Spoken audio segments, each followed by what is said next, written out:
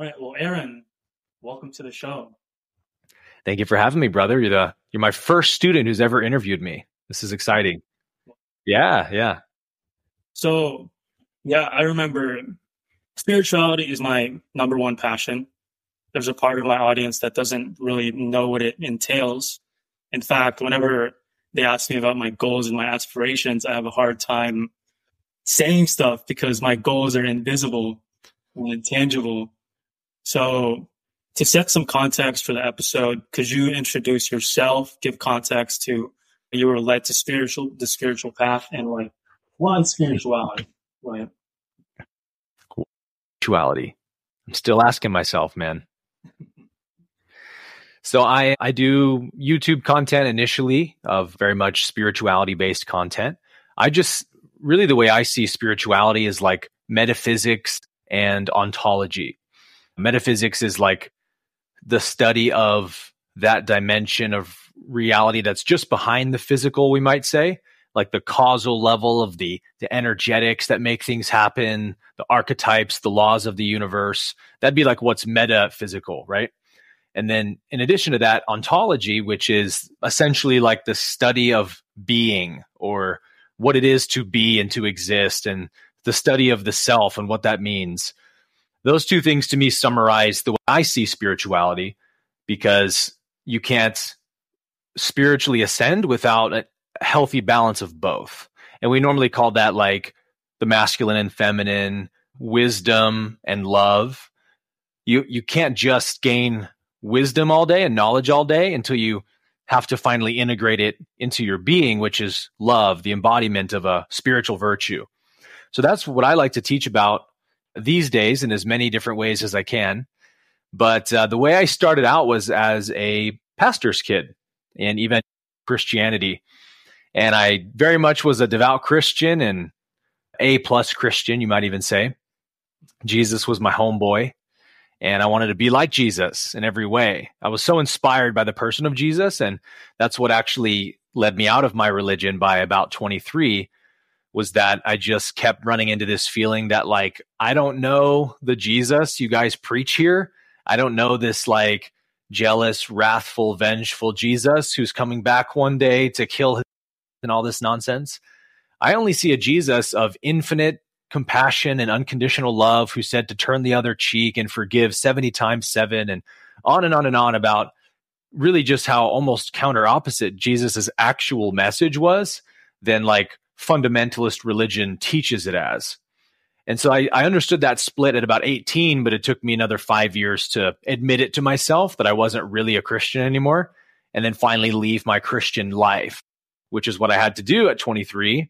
I'd just gotten married as well, like that year, and kind of blew up my life and moved. I quit the church I was working at full time as a worship pastor, and then moved back to Oklahoma to just kind of seek the divine in whatever way, whatever that meant for me at the time. And so that's where I went through kind of the dark night of the soul journey and got into Eastern teachings, Buddhism, Hinduism, and those really to enlighten me to the truth of Jesus's message, that he was actually also an enlightened master like the Buddha and Krishna and all these famous avatars from the East. Christ was just an avatar from the West in that world. And that I resonated a lot with that because I always knew that Jesus was the truth. Just that energy you feel from Christ consciousness. It's like an energy of righteousness, holiness, love, forgiveness, endless mercy. That's the energy of Christ, right? And we all acknowledge that as kind of the highest virtue. And I acknowledged that as a Christian kid, but I didn't really know that's what I was acknowledging. It's myself, all the holy and divine aspects of myself that I cannot possibly imagine I'm one with. That's what we project onto someone like Jesus, and then we worship Jesus for being God and being holy and all of that. But really, we are that. We are holy and divine. And so I woke up to that through the Eastern teachings and started making YouTube videos, and didn't have any anticipation of having a big YouTube channel or something. I just wanted to make videos. That was kind of my passionate outlet. I'd been very much into videography since I was a kid. I was making videos all the time and like little lame editing programs back in those days, on the computer. So I always loved making videos as an artistic expression. And that was my art, was spirituality and metaphysics and ontology. And to my surprise, the videos eventually started to do really well. And only then did I think, oh, maybe I could do this full time someday. And so here we are. And how I came across Aaron was I was going through my own dark night of the soul, and I didn't even know what that meant. Perfect timing. And I went on Reddit, on the internet, searching for answers as I usually do. And on the Reddit thread, I saw, hey, Aaron Abke is a very genuine guy. Go look his stuff up. And I did. Reddit, huh? Reddit, yeah. Some interesting Reddit user recommended you to me. Thank you, random Reddit user, whoever you are. And then I watched Mind Science 12, The New First Love, the new self-love. That's a good video to start with. And that video changed everything for me. And that's what spirituality, I think, entails. We don't get into it in a vacuum. We get into it because it tangibly changed our lives from the inside out. And when you forgive everything you've ever done because you didn't know better at the time, it felt like the weight of the sky was off my shoulders. And I just fall, right? And it's because you shined your light, your lighthouse, that I was inspired to shine my soul. This is why I'm very passionate about this. Beautiful, man. Thank you for sharing that. I've had that moment myself, for sure. Forgiveness. Yes. And so I want to touch on, so when you spiritually awaken, it's a high, it's euphoric, right? And then you start to learn everything. You start binging all the YouTube videos, books, etc. And there's a frequent happening with spiritual seekers that you get that high and then everything kind of dims and then you get stuck. In fact, you learn about all the spiritual concepts. You see your catalysts and they seem to arise again and again and again. And there's a certain point where your suffering transforms. You know, it's not before you never knew about spirituality, but this is a little different, in some ways more intense. And I want to take us back to what you said about polarity, because I think that's a super important concept for anyone who's in that cyclical phase to get. Could you lay out the polarity of the role of polarity in the journey, in their functions and their structure? You know, I think this might actually be the first time I've been asked a question about polarity. Like it'll come up in a conversation, but like polarity itself as like the metaphysics of polarity is something that I'm super interested in. And I see everything through the lens of polarity, but it's not something that I'm questioned about much in interviews. So it's fun to be able to go into this. So the polarity, the basis of polarity is that polarity is the proof that there's only one being. Let's start there. Because if there's only one being, like you could hypothesize, so what if there were just one being in the universe and it's an infinite, eternal being, but it's one, there's only one of it.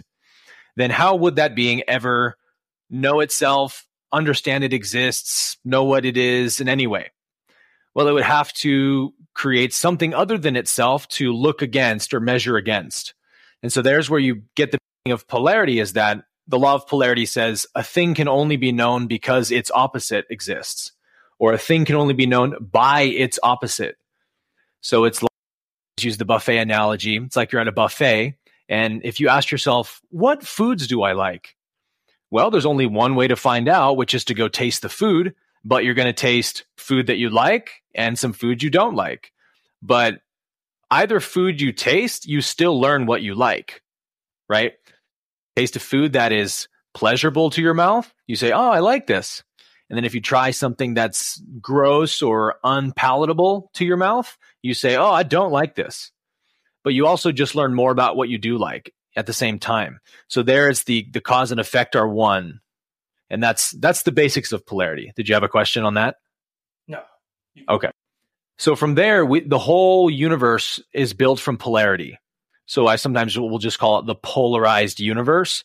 because it helps us to remember that you've seen those pictures of like a positive and a negative magnet and the electrical fields that are going out and meeting in the middle.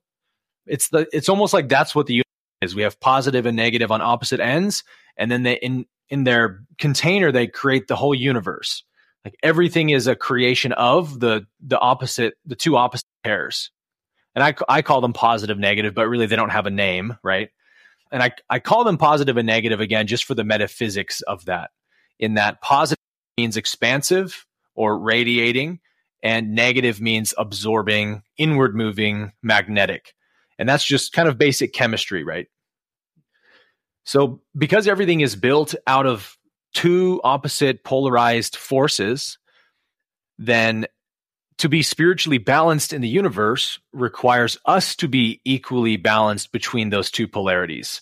And what that looks like, at first glance of hearing me say that, the mind may say, oh, so we have to be just as evil as we are good?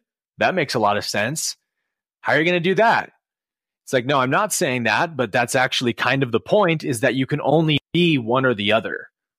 You can't be equally both polarities. You have to choose one, because then you can know yourself, right? The positive knows itself by the contrast of the negative, and the negative knows itself by the contrast it has with the positive. If there were no opposite, you would not have a name for yourself. You wouldn't call yourself the negative polarity or the positive polarity, right? So they're in relationship, mutual relationship. So to be in balance is to basically transcend one of those polarities and choose willingly the other one. And to transcend the negative polarity is not by making it an enemy to push outside of yourself. It's actually to bring it into yourself and love it as part of yourself. So we call that our shadow side, or our ego. It kind of represents all the unconscious parts of it. And when we act out of our unconscious, we are reactive, we are insecure, we are bitter, we are bored, we are all the qualities of ego that we typically think about.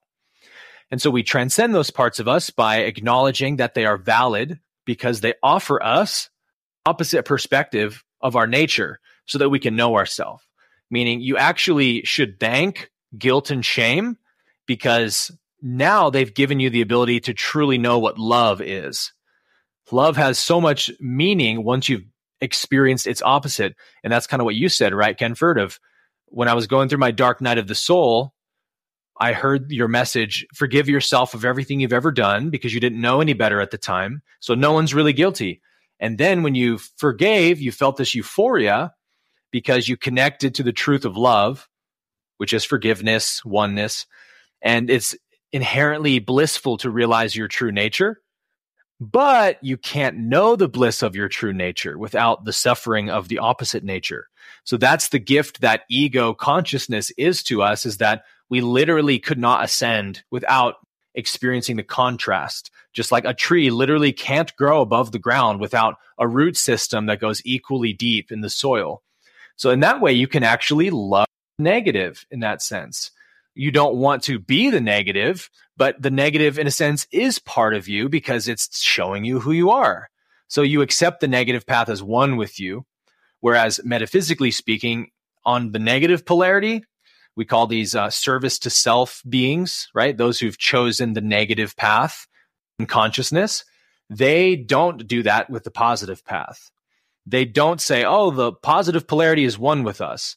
They say the positive polarity is an illusion, it's foolishness, it's not real, it's a delusion. Only the negative path is the valid path, the path of self-service, the path of power over others. And so that's the metaphysics of consciousness, that not one of us would deny that, right? Not one of us would deny that the world definitely seems to be populated with only two kinds of people, good or evil people. And everyone's on a spectrum somewhere between good and evil. Some people are more good than they are evil, but there's no denying that those are the only two choices. You can be good or you can be evil, but you can't be both. And when we start to choose which polarity we want, we actually spiritually ascend. So this is why to overcome ego and transcend spiritually to what people call enlightenment requires you to overcome your selfish nature, right? You have to overcome your own biases and personal desires and the grudges and grievances you hold against people. You have to forgive all of that because that represents the false nature. And that's how you polarize to the positive. So we're in this amazing time on our planet, I think, where the catalysts on our planet are forcing everyone to choose their polarity very quickly, because what we might call evil in a relative sense seems to be rising on this planet. Really, it's being revealed. It's always been at the level of power it's at now, but it's being revealed because we're becoming aware of it. And we're like, oh, that's a problem. Like that kind of corruption on our planet, people with that kind of agenda for our planet, that's a problem. We need to do something about this quickly. That's what a lot of millions, hundreds of millions of people at this moment in time are feeling that strongly. And that's kind of, to me, like the siren call of the universe that our planet is graduating, right? 2012, that shift that happened. Our planet's graduating into the next level of consciousness. So everyone's kind of being forced to choose which polarity they want so that they can graduate. And the beautiful part about that, as we've seen in the last 3 or so years, is that there really is this like great massive awakening happening right now.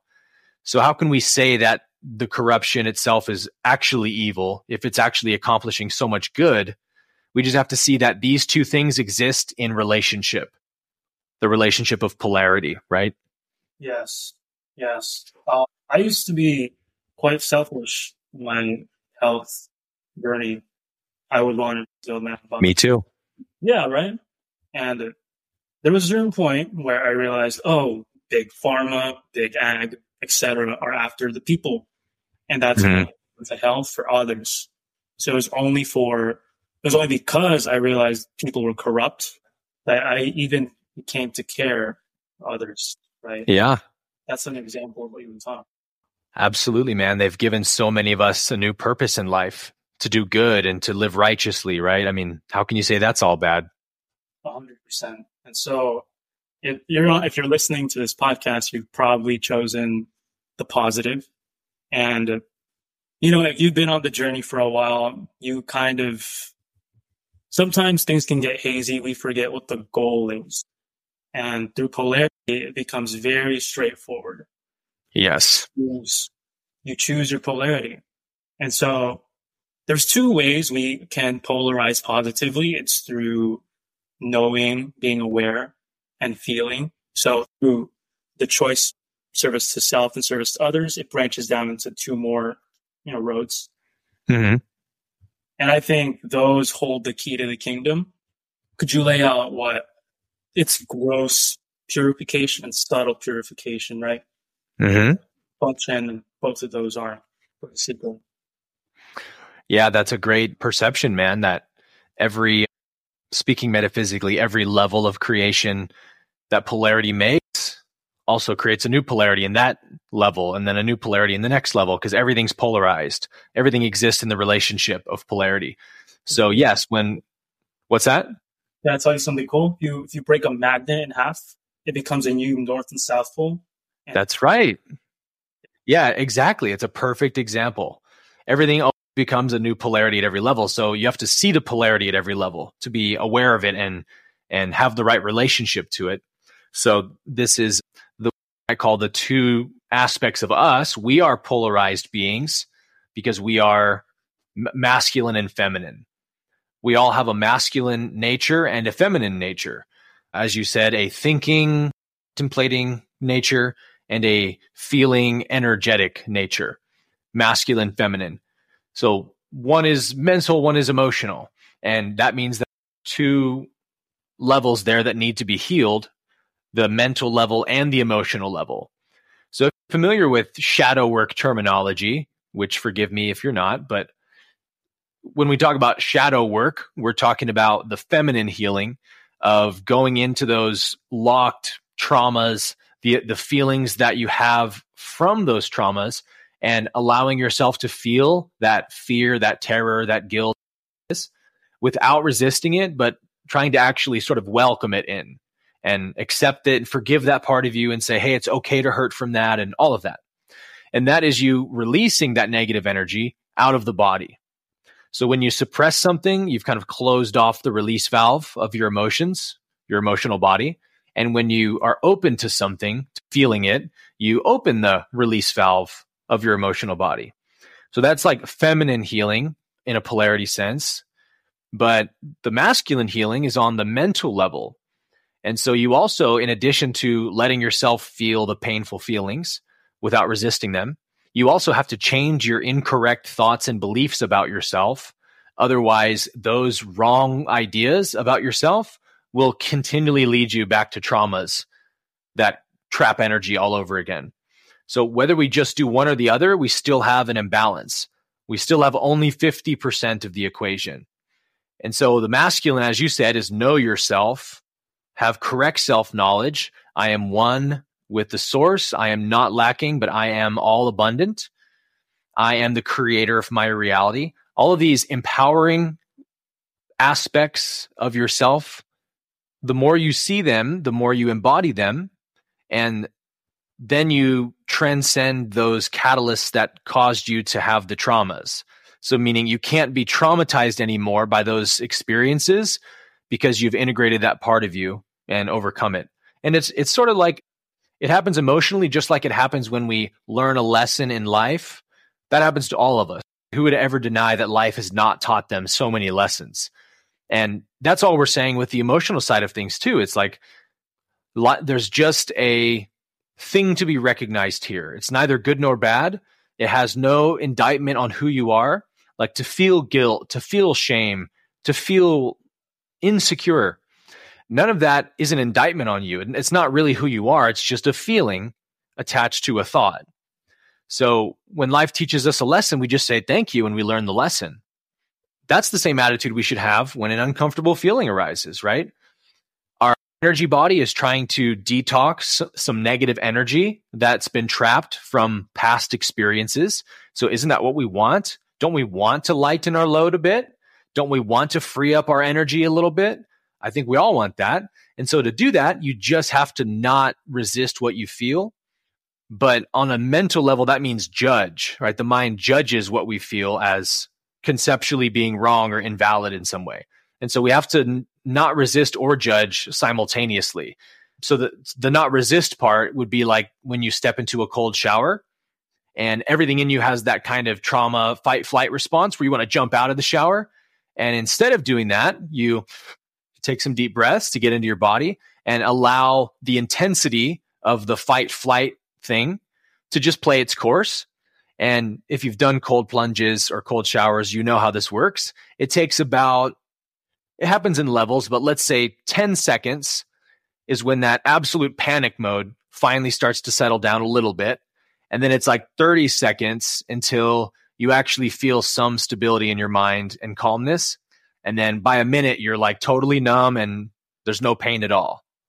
That's just an amplified version of any negative emotion that arises in us arises like that, meaning it has a big, huge curve when it first hits, but it drops off pretty quickly. So you don't have to sit with a negative emotion for too long before you're going to feel it wane. But most people just don't know that because they've never really sat with an uncomfortable feeling for more than 30 seconds, right? It's like almost instantly when we feel uncomfortable, it's like Netflix, what can I do? Bypass, avoid, suppress. Yeah. And as long as we learn that that's the worst possible thing to do, then even just knowing that will create more awareness for us. And when we do have uncomfortable feelings, we'll be slower and slower to react with resistance. And we'll start taking those deep breaths a little bit more. And we'll start to just kind of allow the emotion more and more. And then eventually it becomes so natural to us to just not resist what we feel, but just let it hit you like a strong wave would hit you or something. Then you actually realize you have this infinite capacity to sit with feelings and not be harmed by them. You always notice nothing about me has changed. I had a dark night of the soul this weekend, but nevertheless, here I am, untouched by it. So I cannot be fundamentally harmed by anything. You can only learn that as an integrated state of self-knowledge by healing yourself, right? By actually experiencing your own godhood through the process of healing. And so that's healing. Masculine healing is the not judging, forgiving your unloving thoughts about yourself. But only when those two are joined do we have the ability to transcend this level of consciousness. We were talking about levels a second ago, right? We transcend this level of consciousness and go to the next one by harmonizing those polarities within us, by balancing wisdom and love, self-knowledge with self-love. That's the ticket out, essentially, of this consciousness. The Buddha called the wheel of samsara and the illusion of Maya in Hinduism. We keep reincarnating here until we learn to know ourselves truly and love ourselves truly. And the good news that the law of one brings, as you know, Kenford, is that thank goodness we don't have to do 100%. Like, we don't have to be 100% perfectly integrated as a spiritual being. We just have to be at least 51% spiritually integrated. And that feels like a much more reachable goal for most people. Yeah. Thank God for 51%. That should be a t-shirt. Yeah. Yes. When I think about a seeker who's been struggling for a long time, but Aaron, I've tried shadow work, I've tried the 3 belief affirmations, I've tried all that, and it hasn't worked. I'm still suffering. Mm-hmm. But what the answer has been to me recently was what you mentioned with joining the two. Ra says light, love, love, light. They work together. They're inseparable. And I guess it would be your recent video. I realized this with your Beauty and the Beast video, plus personal experience. And what I'll unpack is I've tried shadow work for the past 2 years, and it's been a struggle because it seems to keep coming back, etc. At a certain point, I realized it's impossible to love your emotions genuinely while believing that you are being victimized by them at the same time.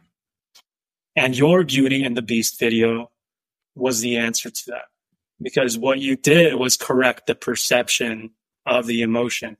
And so they work together.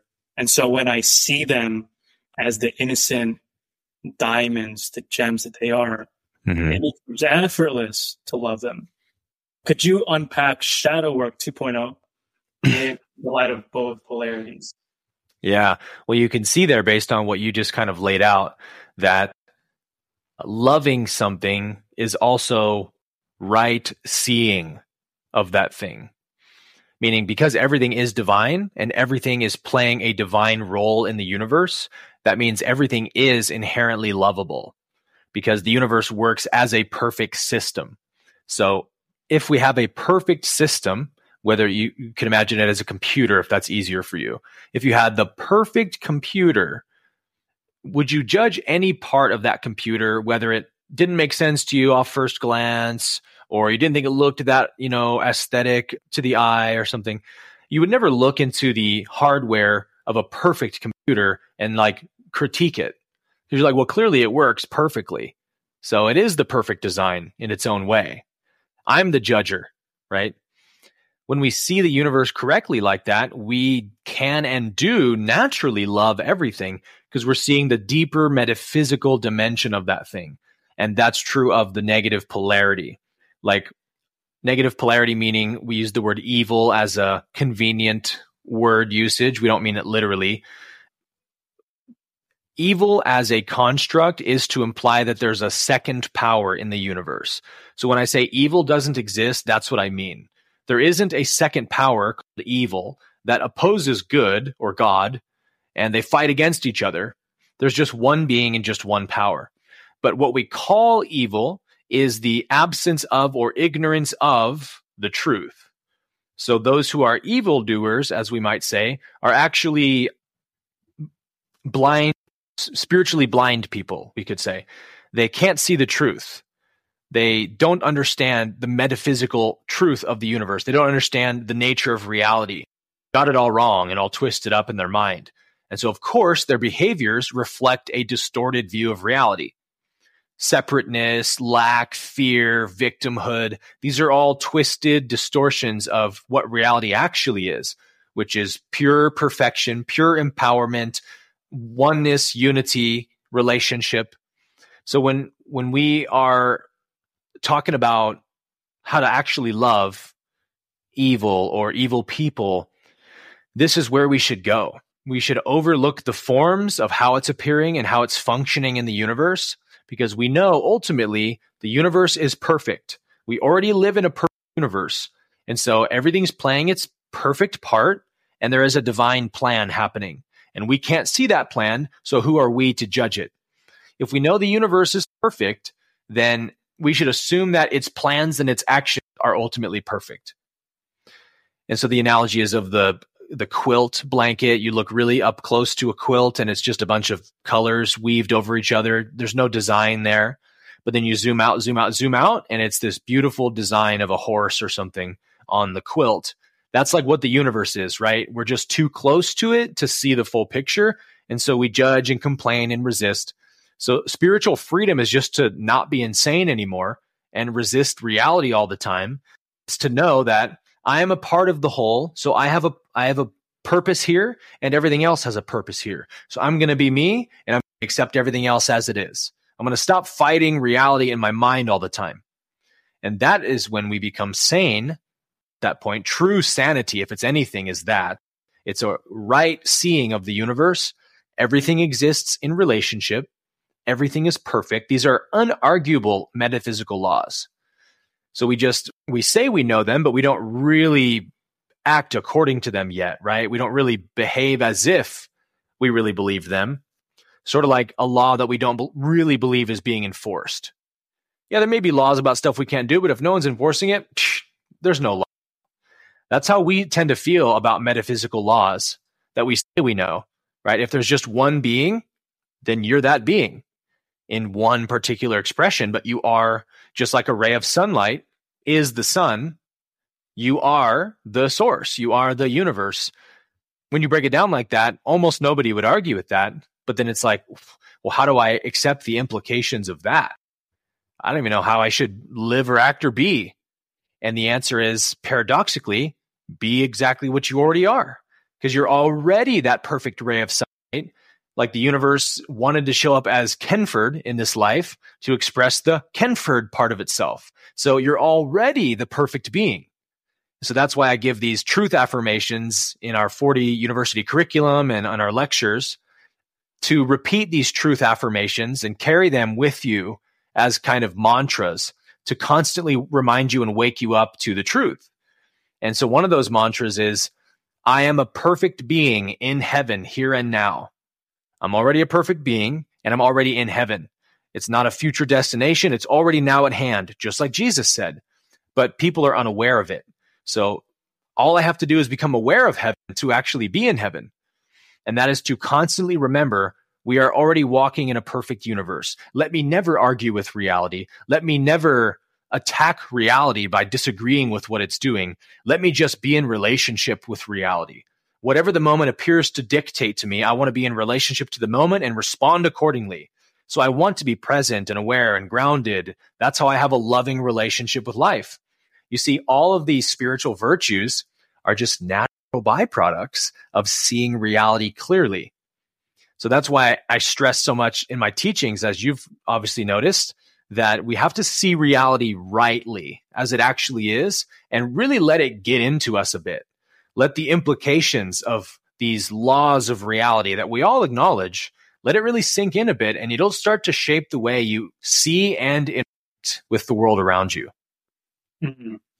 Perfect. Awesome. So that's first. That's the feminine with the masculine overarching concept. Let's flip it, because there's the seeker who only listens to, reads Maharshi, the non-dual, all the non-dual. Mm-hmm. Yeah. Even the people who are probably in your 40U curriculum. I used to be guilty of that myself. Yeah, no, I've noticed, Aaron, because in your teachings, the progression of your YouTube channel has been amazing to watch. Your very first video to now, it's a transformation, and it inspires me, the comfort being on camera and embodying, being authentic, etc. How do we really integrate these masculine teachings? Because we get stuck when it gets stuck in our head, and we don't use the heart, right? So if a person is struggling mantras, self-inquiry, it seems to me that they need to dive into their direct experience, which is basically the essence of the feminine. Could you elucidate the masculine with the feminine's counterpart? Yeah, another great point there, that just like we've already kind of laid out, that everything exists by its opposite, and that we only ascend spiritually by bringing in the shadow's part of us and making it equally valid, saying, thank you, shadow, for teaching me my light side. I love you. Thank you. You play a role in the universe. You're not a mistake. You're not separate. That's what we're saying to that part of us. Well, if we go to a non-duality teaching a little too early, it will inevitably happen that the ego will use non-duality teachings to bypass what it has not felt yet and accepted yet. So you'll hear a teaching like, nothing is real, there's nobody here, nothing really exists, it's all nothing. You're like, thank goodness. So I don't have to go feel that shame from my sexual past, right?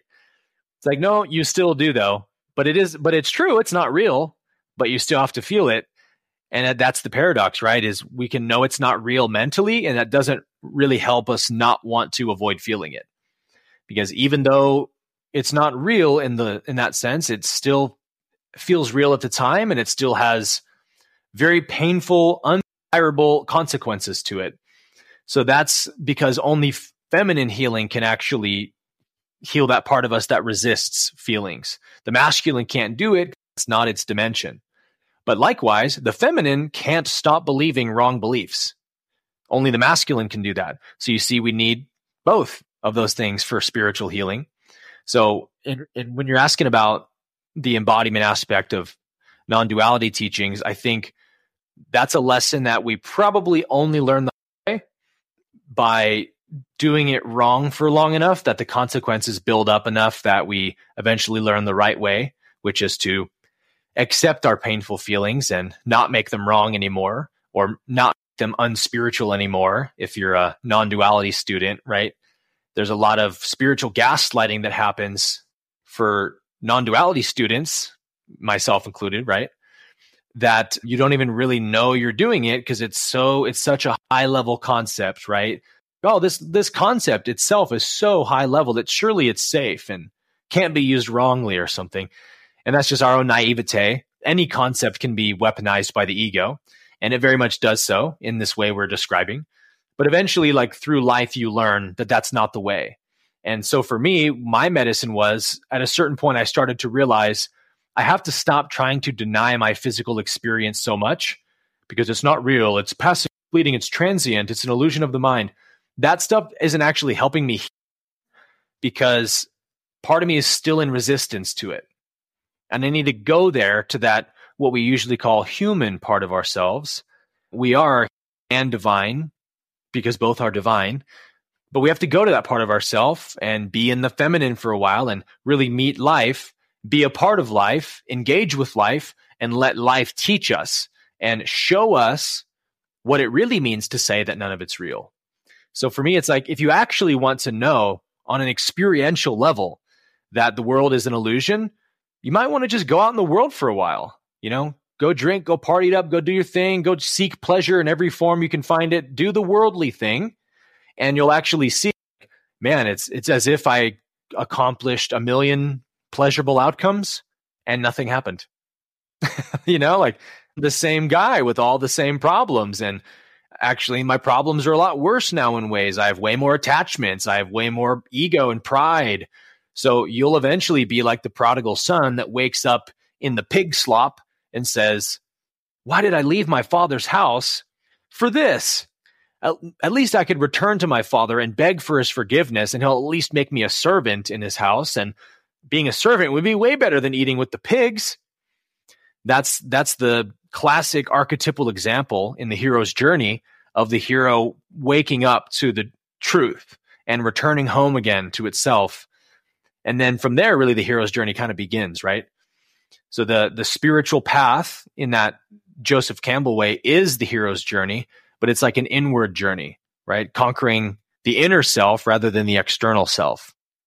On the spiritual path, I feel like I'm in a movie sometimes where everyone is the protagonist and it's all coming to this epic climax, especially with the way Earth is these days. It's Yep. Reality is way more epic and amazing than any movie could hope to be. 100%. And so with these two polarities in mind, there's both you have to integrate. But I feel like the number one block to that integration, and from personal experience, is guilt. It's like every time I go back and meet my own catalysts again, guilt is the common denominator, Mm-hmm. whatever emotion it's stacked on. And I want to touch on this too. Not only is it guilt, there's a part of me that I know gets a payoff, that wants it in a way, serves me. And so if I had complete autonomous free will, I would obviously choose the positive. But some part of me is still choosing the negative. You got it. So could you unpack, like, it's on first, pass to choose suffering is ludicrous, but could you unpack what that actually means? And why is it that we choose guilt and suffering? Well, many ways we could go about this one. But, since we've been really like on the vein of polarity, we can get through that lens too, in that what the ego is like the negative polarity of consciousness embodied in your mind. The metaphysical principles of the negative polarity happening through your mind. So there's no ego in that sense of an entity that's actually living in your skull and making you do bad things.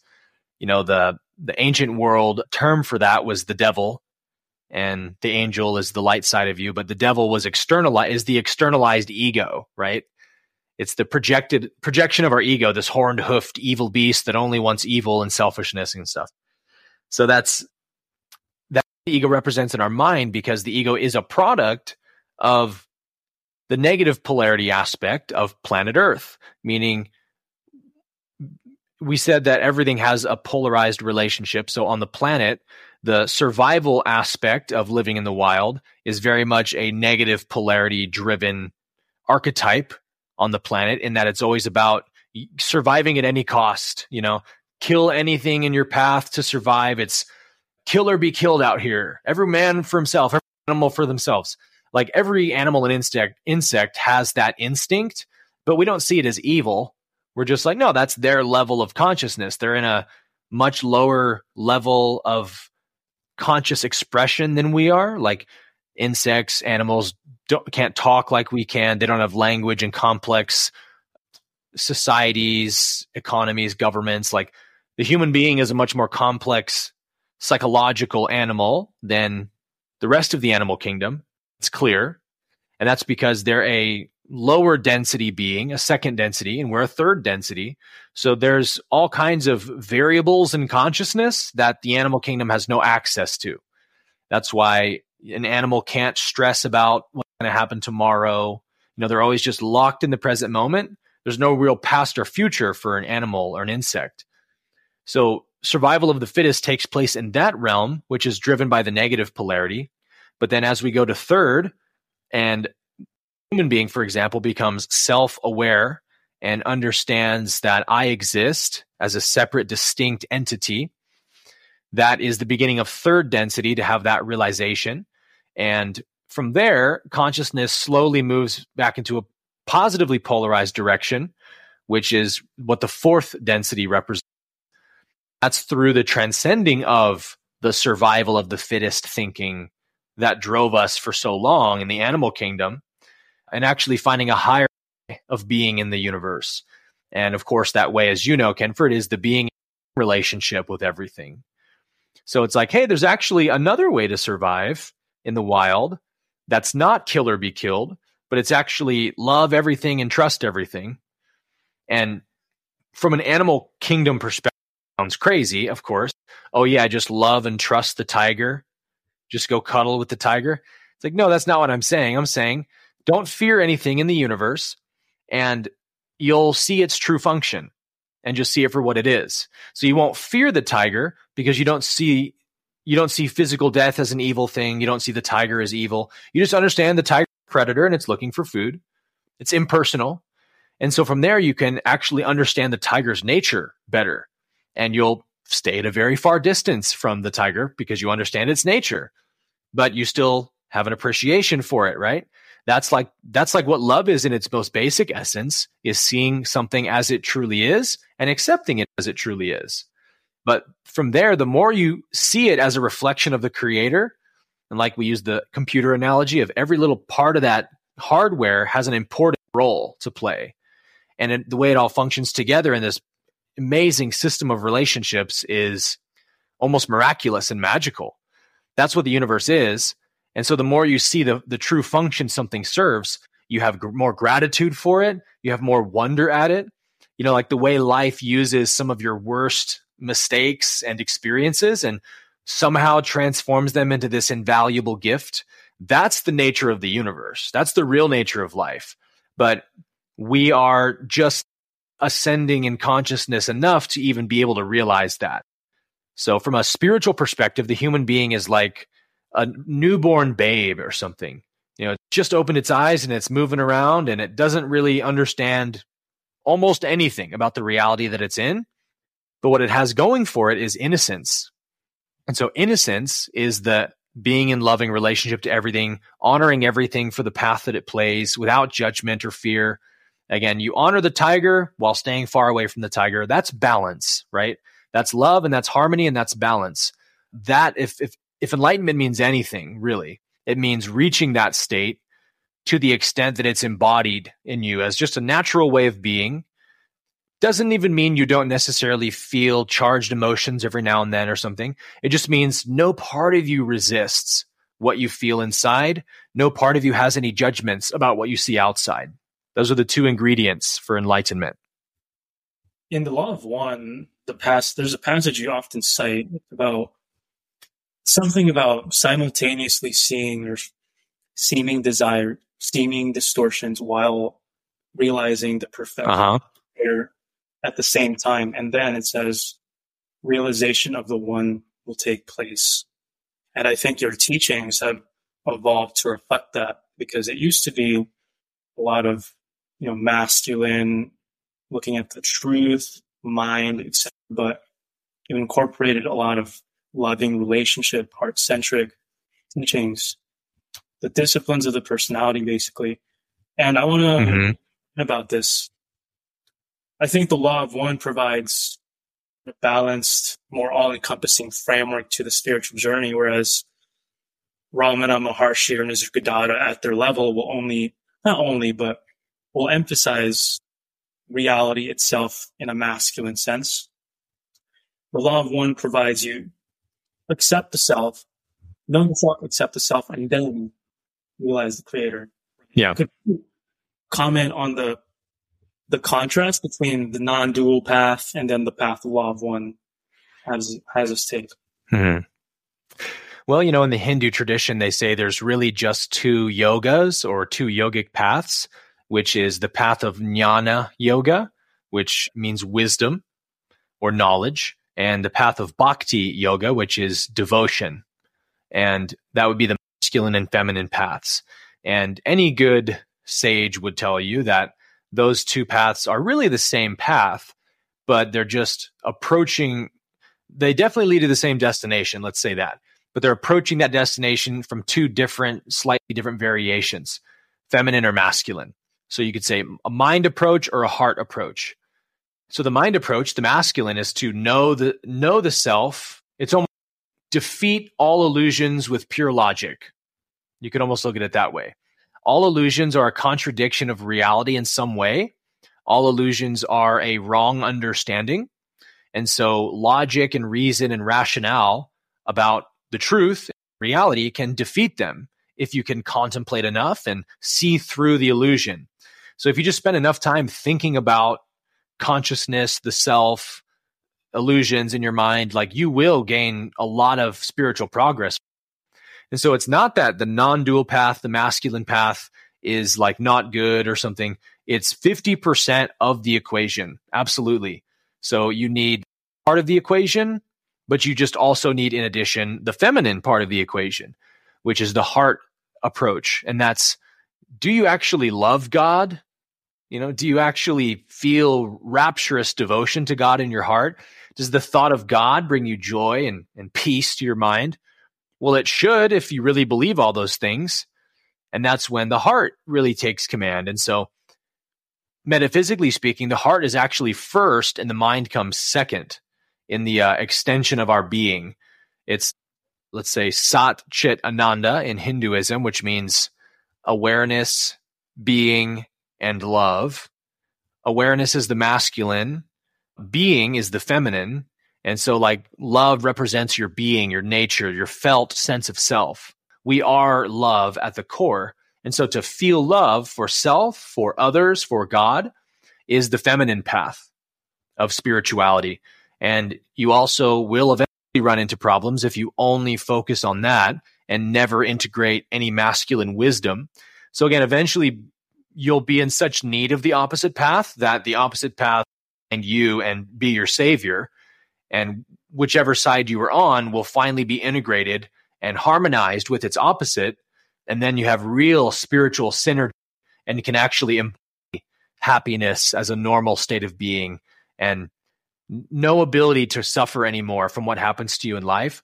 These are like absolutely available states of consciousness for everybody if they're willing to do the inner work that's required to access those states. A shadow is proof of the light. You got it. Because there is that hell, there is proof of heaven. And so I want to give an example we've talked a lot about polarity. I want to keep talking about it. But let's put this to an example. And one thing I would love to talk with you about is addiction. It's the perfect catalyst to utilize both of these polarities because you go into it with direct experience and looking at it for what it is, feminine, masculine. And so I've always wanted to ask, come across that particular approach. And could you share how it worked out for you, how it made it go away? Yeah, it's a good question about where I came across that approach. I'm not sure I can even say, but for those of you who don't know, what he's referring to is when we talk about addiction, like substance addiction, I get a lot of questions about how do I overcome my addiction to cigarettes, smoking, drinking. And so it must certainly be from A Course in Miracles then, because it has to do with guilt. The guilt we feel for being an addict is the actual problem, because the part of us that feels guilty is the part of us that needs the substance. That's the part of us that gives pleasure or whatever we are associating with the drug of our choice. It fulfills that part of us that is also feeling guilty. So if we can't remove the guilt about that addiction, we can't access the part that is addicted. And so I'll say, well, it actually worked for me. For me, it was cannabis, because when I had my kind of spiritual awakening experience happen 2017. And long story short, 2-week kind of free sample of enlightenment. And when I came out of that 2 weeks, and when that state started to wear off and my ego came back, I realized that I could re-access that state if I smoked cannabis. Meaning every time I got high, I was back in that non-dual state of oneness. And it felt so blissful and so perfect. And then the high would wear off and I'd come back into ego again. So I very quickly developed a huge addiction to cannabis and didn't want to go a day without it.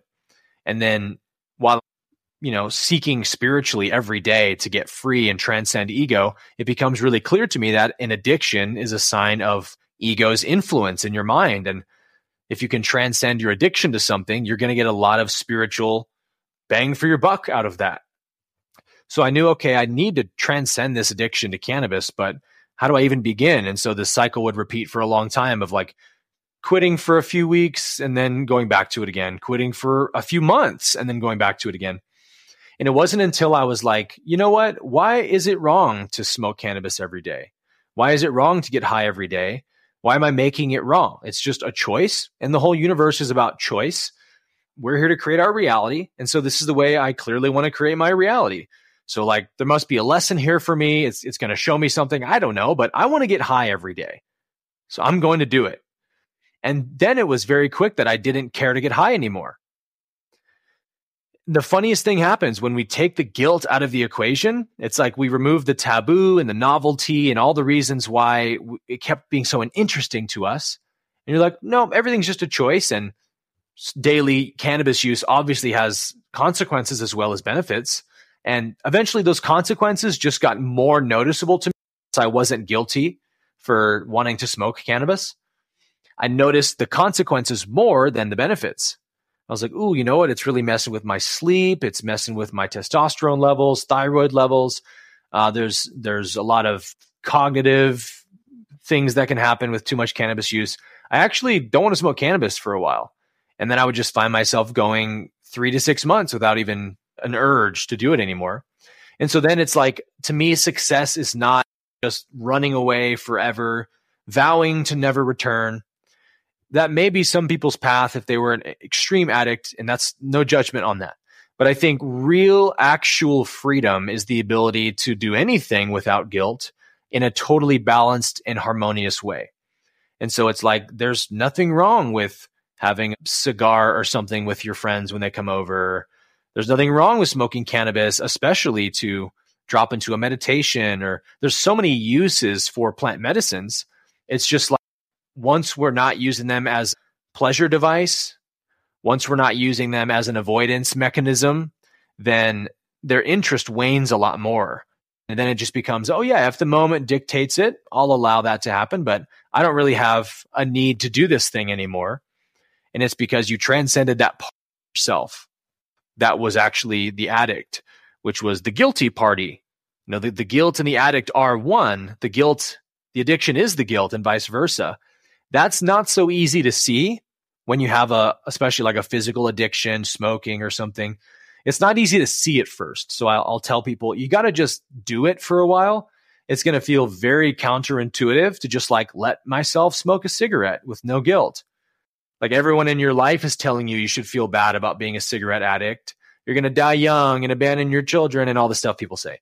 So you feel like it's virtuous to be guilty about smoking, because I should not want to do it because I have a health problem now because of it. It's like, it's all true, sort of, but you can't actually transcend it if you're making it wrong. And here we go back to polarity, right? If you make one polarity wrong, then you are stuck and you can't evolve past that level of consciousness until you see both as equally valid mirrors of one another. So it's really when you say, thank you, addiction, for showing me the part of myself that's attached to things, attached to outcomes, that believes my happiness is outside of me, in a drug, in an experience, in a man or a woman. Thank you for showing me that I'd so abandoned myself in the world that I was addicted to drinking and smoking and sex and whatever it was. And when you can just thank the addiction for being the contrast you need to see what real health and happiness looks like, then you actually will transcend the addiction. I can guarantee you. Every time we level up spiritually, it will demonstrate itself in our behaviors in life. Meaning at a certain state of spiritual intelligence, addiction is not possible anymore, because it's not possible to ever become so out of balance in some way when you've already reached a certain state of balance within yourself, right? I can experientially confirm everything Aaron's been talking about.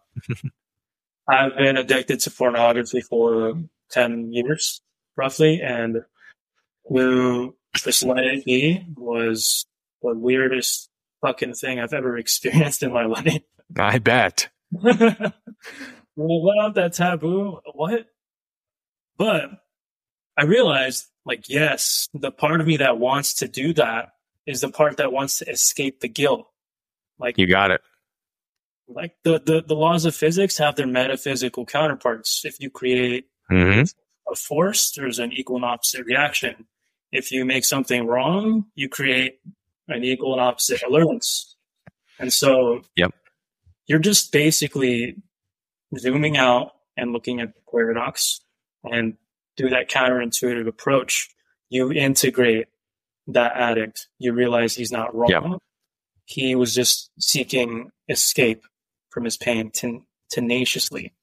To Yes. move from your pain is such an innocent thing to do, and it's lovable.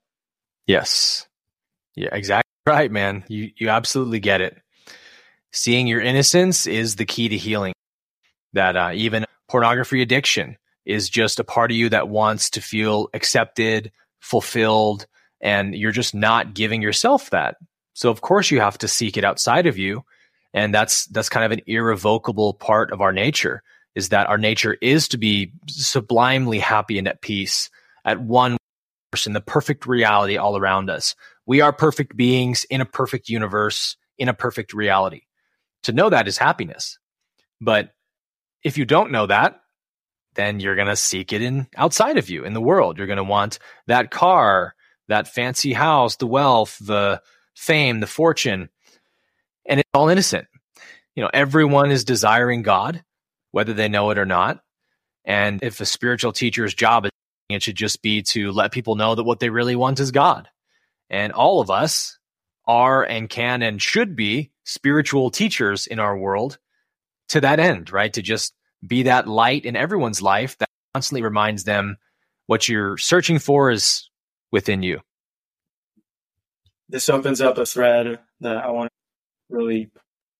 So, A Course in Miracles talks about guiltlessness, letting go of guilt, releasing the past. But there's also a lesson where it says, I choose a future different from my past.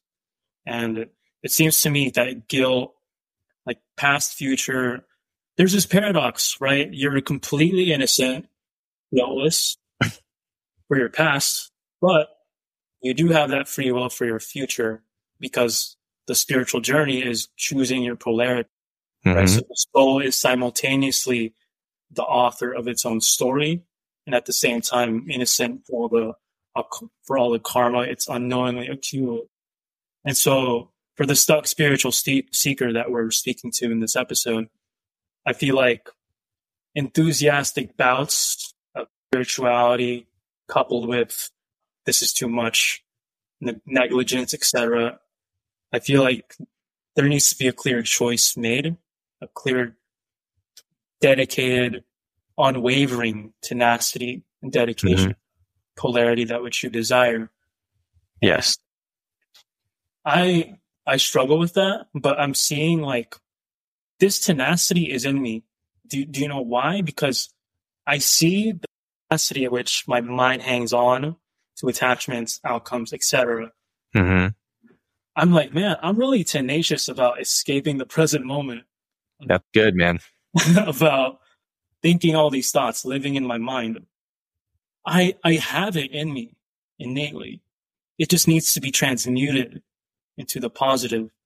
So could you speak on really that free will part, being committed, dedicated, while keeping the guiltlessness in the equation?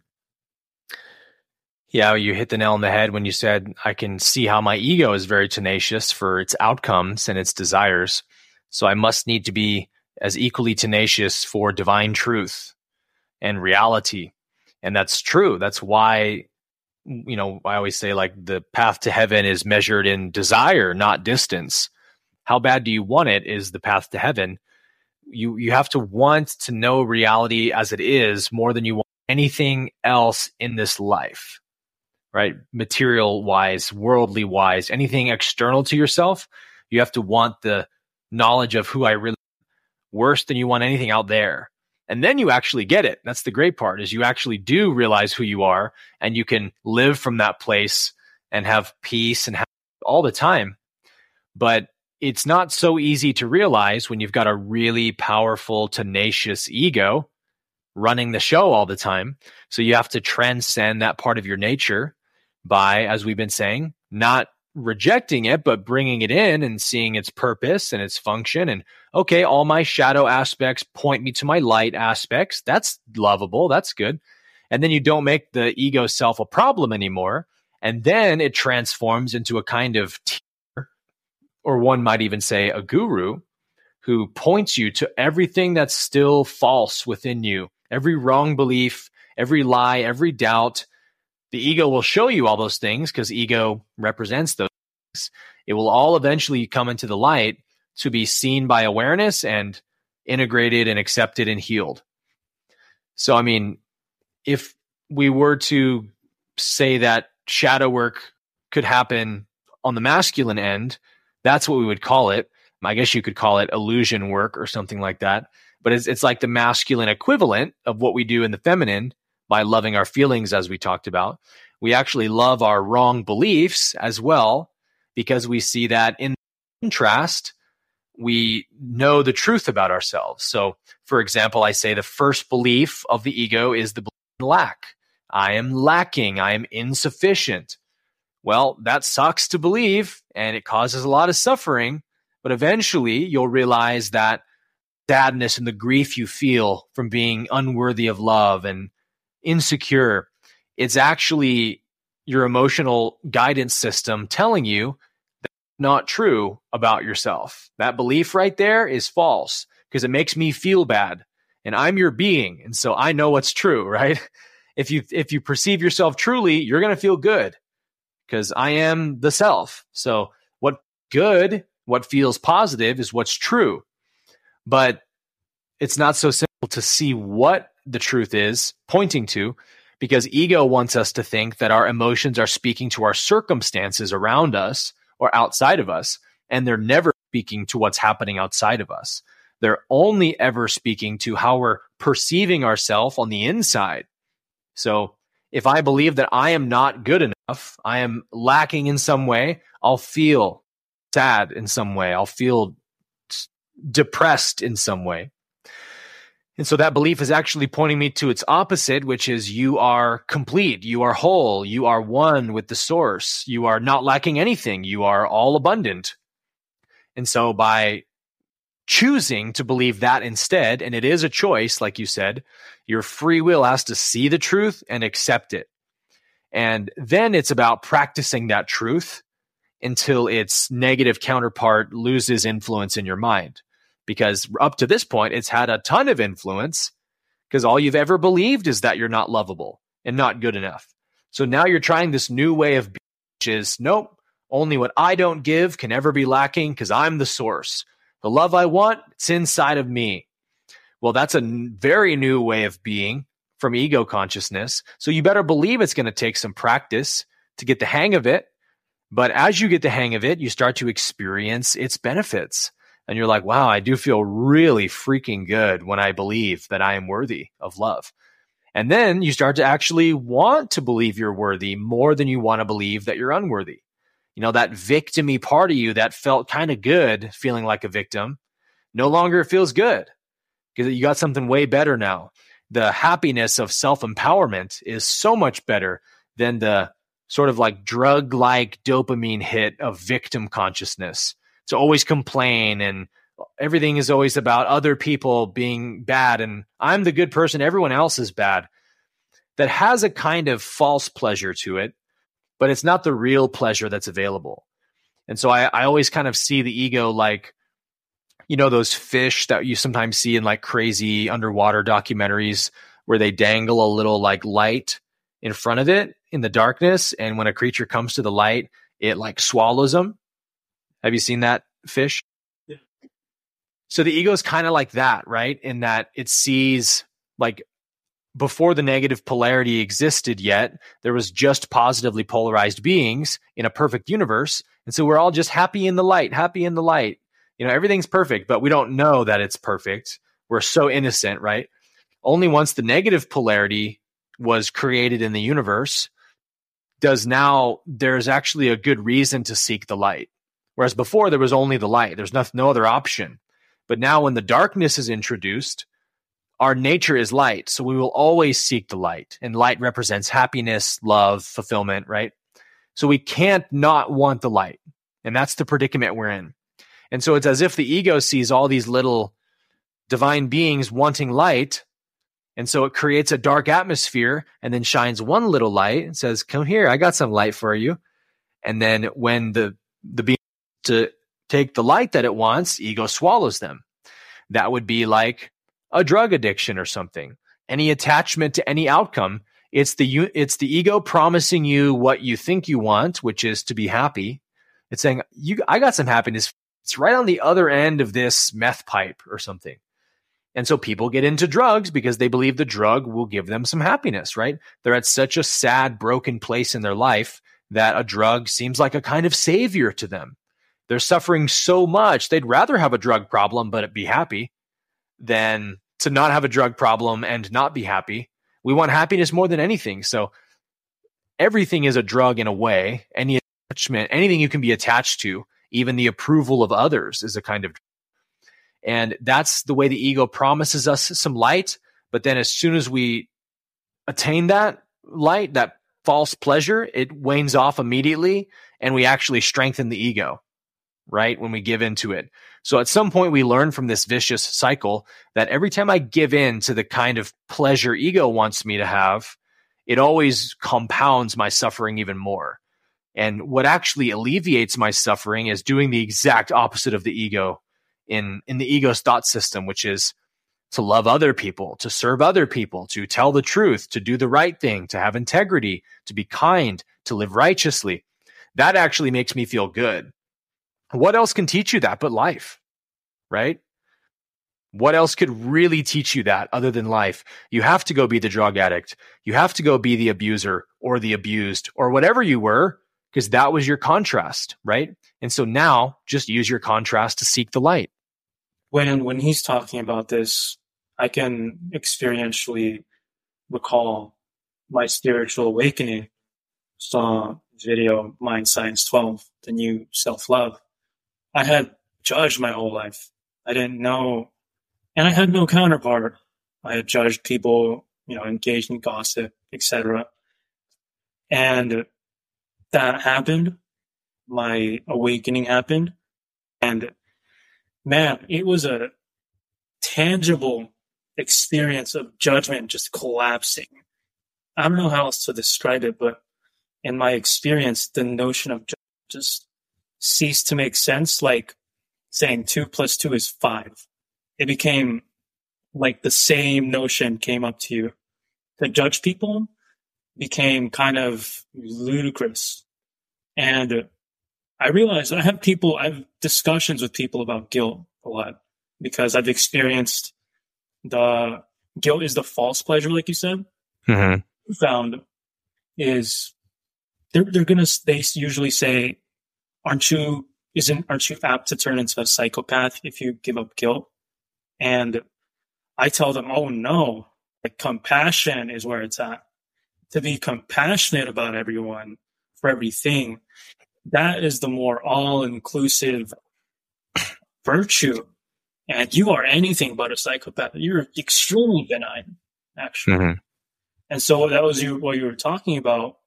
The real payoff lies in the positive. And so I want to wrap this up with telling you that leading up to this podcast has been a huge catalyst, obviously, chasing your dreams, putting stuff out on the internet, talking to your beloved teacher of 3 years, stepping into this new self. And I know that there are people listening to this that are in a similar spot. They're in their 9 to 5, doing something that they don't love, but they know in their hearts that there's something more. And I would like you to give these people a message. If this universe is the hero's journey for everybody, could you give everyone, in the context of Earth, where it's at right now, the climax, could you call them forward into their new self? I'll give it a shot.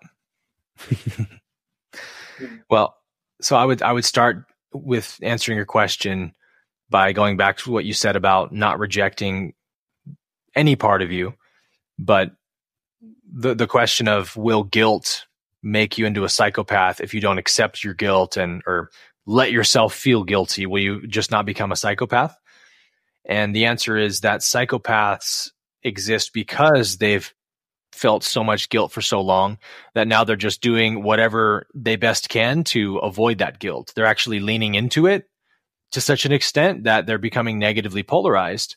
And that's no differently than, for me, for example, growing up as a Christian, I'm living proof that if you try to force, and everybody knows somebody who's left, the Christianity these days, it's because if you try to force somebody to believe something for so long, either they're going to become like I was for a long time, which is a good little church boy who's a hook, line, and sinker Christian because I'm being told this is the way I'm supposed to be for happiness, and so I'm going to do it all the way.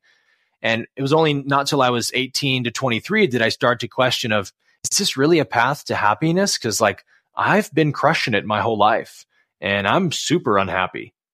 That was my wake up to there's a higher way. And so I kind of rejected my religion for a while.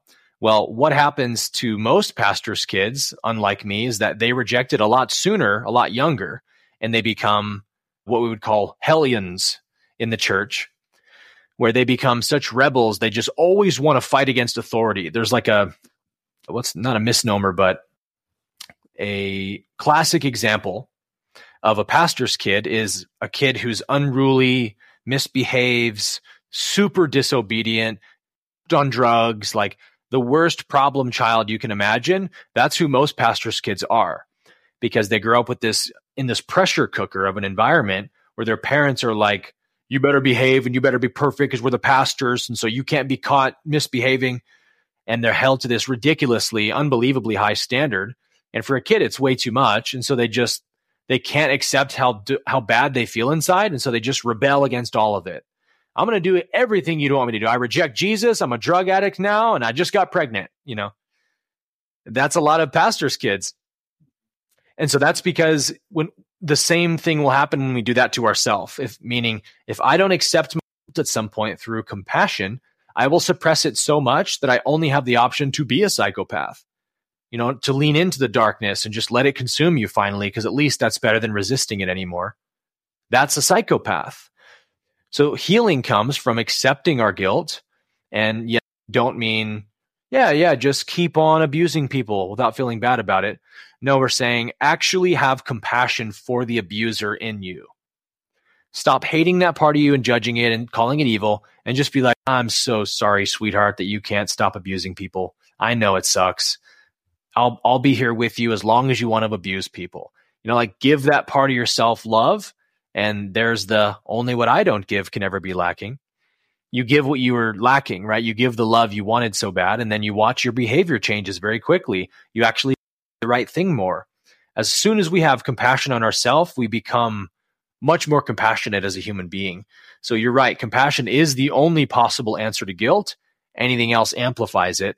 And that is where I would tie that into your last question here about how can we most effectively meet this world we're living in.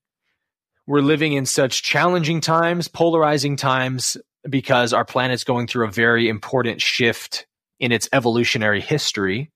And so you're going to see a lot of upheaval and turmoil. And so in any environment of insanity, the most helpful thing anyone can do is be sane, be whole, be loving now in this insane environment. And I know it's easier said than done, but practice it, right? Use the world as a spiritual catalyst to practice not griping and complaining about every next news headline about what the bankers are doing or whatever. Just stop letting the world irritate you so much and just send it love and forgiveness, and understand that things are dark right now because there's a lot of dark people suffering there. And so God bless them. And I actually want to be a loving participant in this equation now. That's how you save yourself and how you contribute to saving the world. If every one of us could have that attitude, what would our world look like tomorrow? Self-evident, right? It'd be a pretty awesome world to live in with a bunch of open-hearted, loving people who forgive everyone. We would have total peace, absolutely no conflict, and total unity and harmony in everything we do. So yeah, we just have to start creating that planet for ourselves. And that begins with creating yourself as that person now. In chemistry, an anion is a negatively charged particle. And so you want the positive proton to bounce it out. What we do in real life with our emotions is we think that it's like adding an electron to a cation. thinking that that's going to balance it out. And try looking into your own direct experience. Has judgment ever brought you peace? Mm-hmm. Someone, I'm like, oh man, the serenity. Yep. So what I'll add to this is, if the world is a collective energy, and you are a part of that energy, and if that energy is one, your change changes the world. We change the world one person at a time. And your revolution is our revolution. And so this podcast, this conversation, I hope calls you forward into your highest self, to face those fears, really integrate them, see the innocence of them, the lights. And we really need this right now. The new earth comes through the universe seeing our dedication to it, our choice for it. And so, Aaron, if you have any last words before we wrap up. Just thank you, man, for having me on your podcast, and thanks for asking awesome questions and being willing to go super deep into this stuff with me. It's been a real pleasure, man. This has been a keystone moment for me. You know, experience proves your identity that I can have a podcast with, etc. If you are going to compare yourself with. Fill in the blank, yeah. Mm-hmm. And so I hope this episode inspired the listener, if you're in this spot, and get out there and be that light, that lighthouse for everybody else. And so I thank you, Aaron, for being on, and I will see you guys back next time on the Lighthouse Podcast. Cheers. Cheers.